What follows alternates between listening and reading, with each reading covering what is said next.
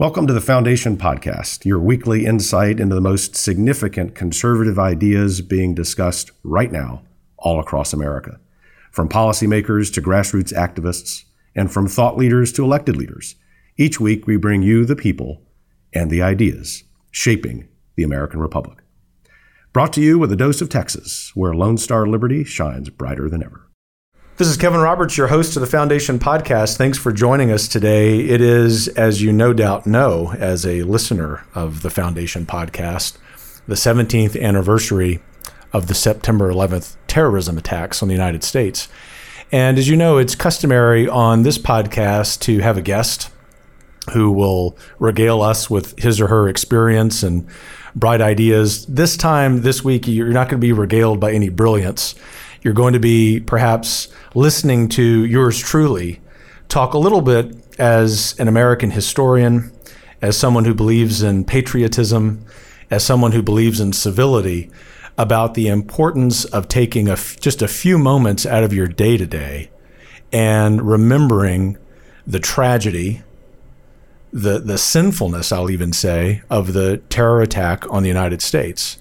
You know that we don't shy away from supposedly politically incorrect things on this podcast, and not to be offensive or insulting on purpose, but because this is a show that's produced in the United States of America, equally important in the state of Texas, where we believe that America and Texas are distinctive places in world history. It doesn't mean that the people there are better than anyone else in the world. It means that our civil societies are. And in fact, American civil society, by this person, yours truly, who spent a lot of time studying history of other peoples, is the greatest experiment in civil society in the history of the world. And what an affront to what you and I believe, that 17 years ago, a handful of Islamic radicals took it upon themselves purposefully to take the lives of more than 3,000 Americans. In fact, if they had had their way, they would have killed many more. And so I would encourage you, first of all, to take a few moments today to remember the victims of that attack, to pray for their families, to remember the heroism of the first responders who saved the lives of many people. In fact, as we know, several hundred of them gave their own lives in responding to that. And while it's very difficult to think about that level of sacrifice, and we wish that that doesn't happen again, we also know the United States is filled with people like that. And of course, our men and women in uniform in the armed services, our men and women in uniform as police officers and firefighters are always willing to do that. But as we've seen over the last few years in some of these mass casualty incidents, as law enforcement likes to call them, sometimes it's just mere civilians, like the gentleman in Texas who's a hunter who took care of the problem, the tragedy during the shooting in Texas earlier this year. We don't want these kinds of incidents to happen, and I'll talk a little bit about how we can solve them, but I think it's really important on anniversaries of these difficult incidents in American history to stop and remember. I happen to have the privilege of recording this podcast every episode in Austin, Texas, where I happened to be on 9/11 as a graduate student at the University of Texas. I remember my wife calling me and giving me the news. I'd just come out of class teaching at the local community college.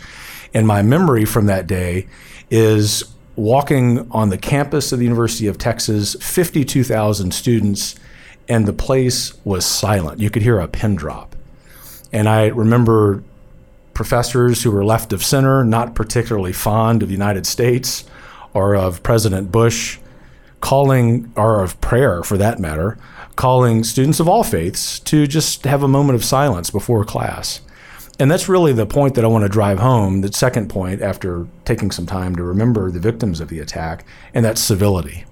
I wish, thinking about where I was 17 years ago, and I know you'll be doing that today, that we could recapture that spirit of civility we had, not just in the hours and days following 9/11, but in the weeks and months following it as well.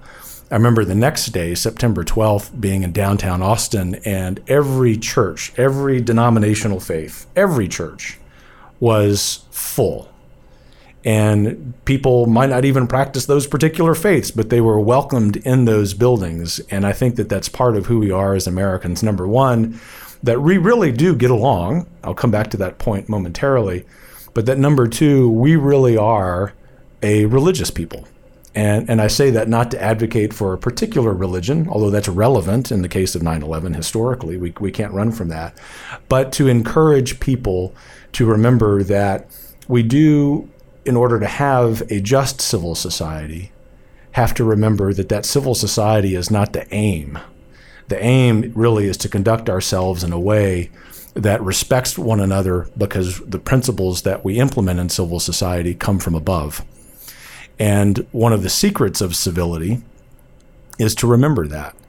And one of the many great hallmarks of American civilization is religious pluralism. If you'd spend some time digging into the founding documents of the United States, that is going even beyond the Federalist Papers, and look at some of the correspondence between the men at the Constitutional Convention in particular, you will know that they talked often about this, that one of the experiments of the American experiment was whether you could take people of different faiths, all of the denominational faiths of Christianity. There's a very sizable Jewish population in the founding era. And believe it or not, there was even a Muslim population, not sizable, but it was there. And putting all of these people together and having as their touchstone the civil society known as America, not to mute their religious beliefs, but to respect them and really enhance them. And so it's not a coincidence to me that if we posit in 2018 that we're suffering from a lack of civility, that at the same time we're seeing a growing number of Americans describe themselves as not really having religious faith. And ultimately, that's up to you. You know, the purpose of this show is not to advocate for religiosity necessarily, but one of the purposes is to call a spade a spade. And it is inescapable that those two things, civility and adherence to a belief in a higher power, are connected.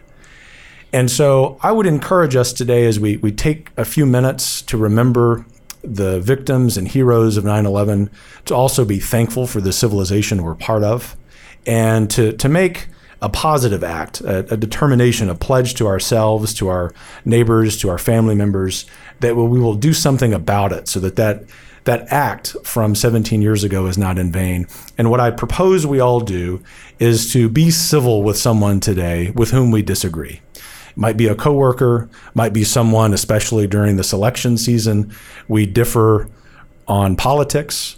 It might be someone who is following us on Twitter or on Facebook, might be a family member from whom we're estranged. And I know that this sounds trite, but we don't take enough time in our modern technology-heavy society to remember the human side of being an American.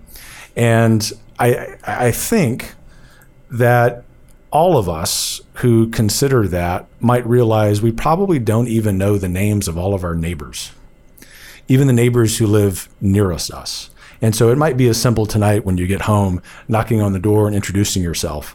These are the kinds of things that define a healthy society. We've touched on this in a few episodes of the Foundation because it's something that we care deeply about, even though, of course, we love public policy. Public policy will be terrible. Elections will be terrible if we don't attend to the human side of being civil Americans.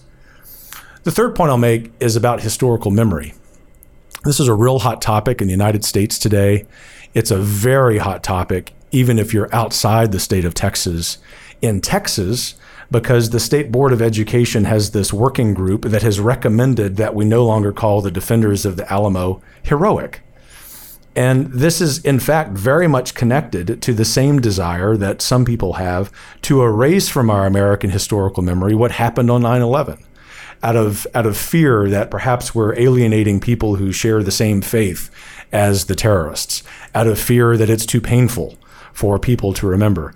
And I can just tell you, as a historian of this country who spent a lot of time writing museum exhibit scripts, that the way you lessen pain and the way you bring different peoples together is not to ignore difficult events, but actually just talk about them. And so one of the most terrible things we can do as a society is to forget our history, even those periods in our history like 9/11 that are really difficult.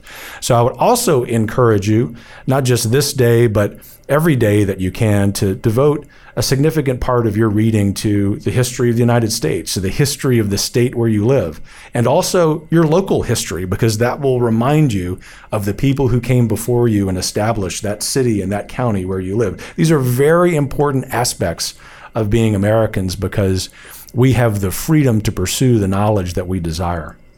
And that leads me to the final point.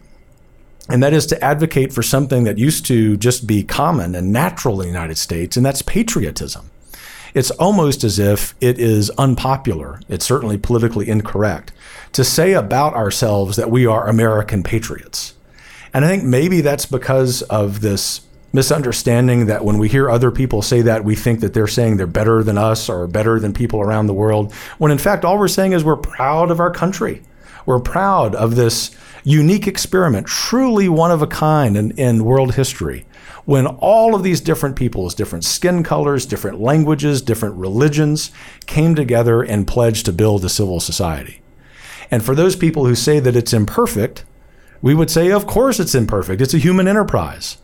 But what distinguishes America in American history, even up to the present day, is that we have the desire and the means in our government to work through those imperfections. And when we lose that desire to work on those societal imperfections as one people, we're going to lose what America is. And so we might take some of these same steps on July 4th, on other kind of secular holidays. I think because of how sobering the remembrance of 9/11 is, it is a wonderful time to take a step back from the hard news of campaigns and elections and Nike ads and Twitter and really think about what matters. And what matters, of course, for most of us who are part of this show is our faith, however we may practice that, our gratitude that we can practice it how we would like because we're in America, and thirdly, that the greatest thing of America is its people. And we need to do a better job, starting with myself, in remembering that the people around us, whoever they may be, however we may disagree with them, are the most important factors in our lives. And we have the freedom to congregate with them, to assemble with them, to disagree with them. But if we choose the latter, especially in an election season, let's be sure that it's done so with utmost respect and civility. That would be a great lesson on the 17th anniversary of 9/11. Thanks for listening to the Foundation Podcast, brought to you by the Texas Public Policy Foundation. Please don't forget to subscribe.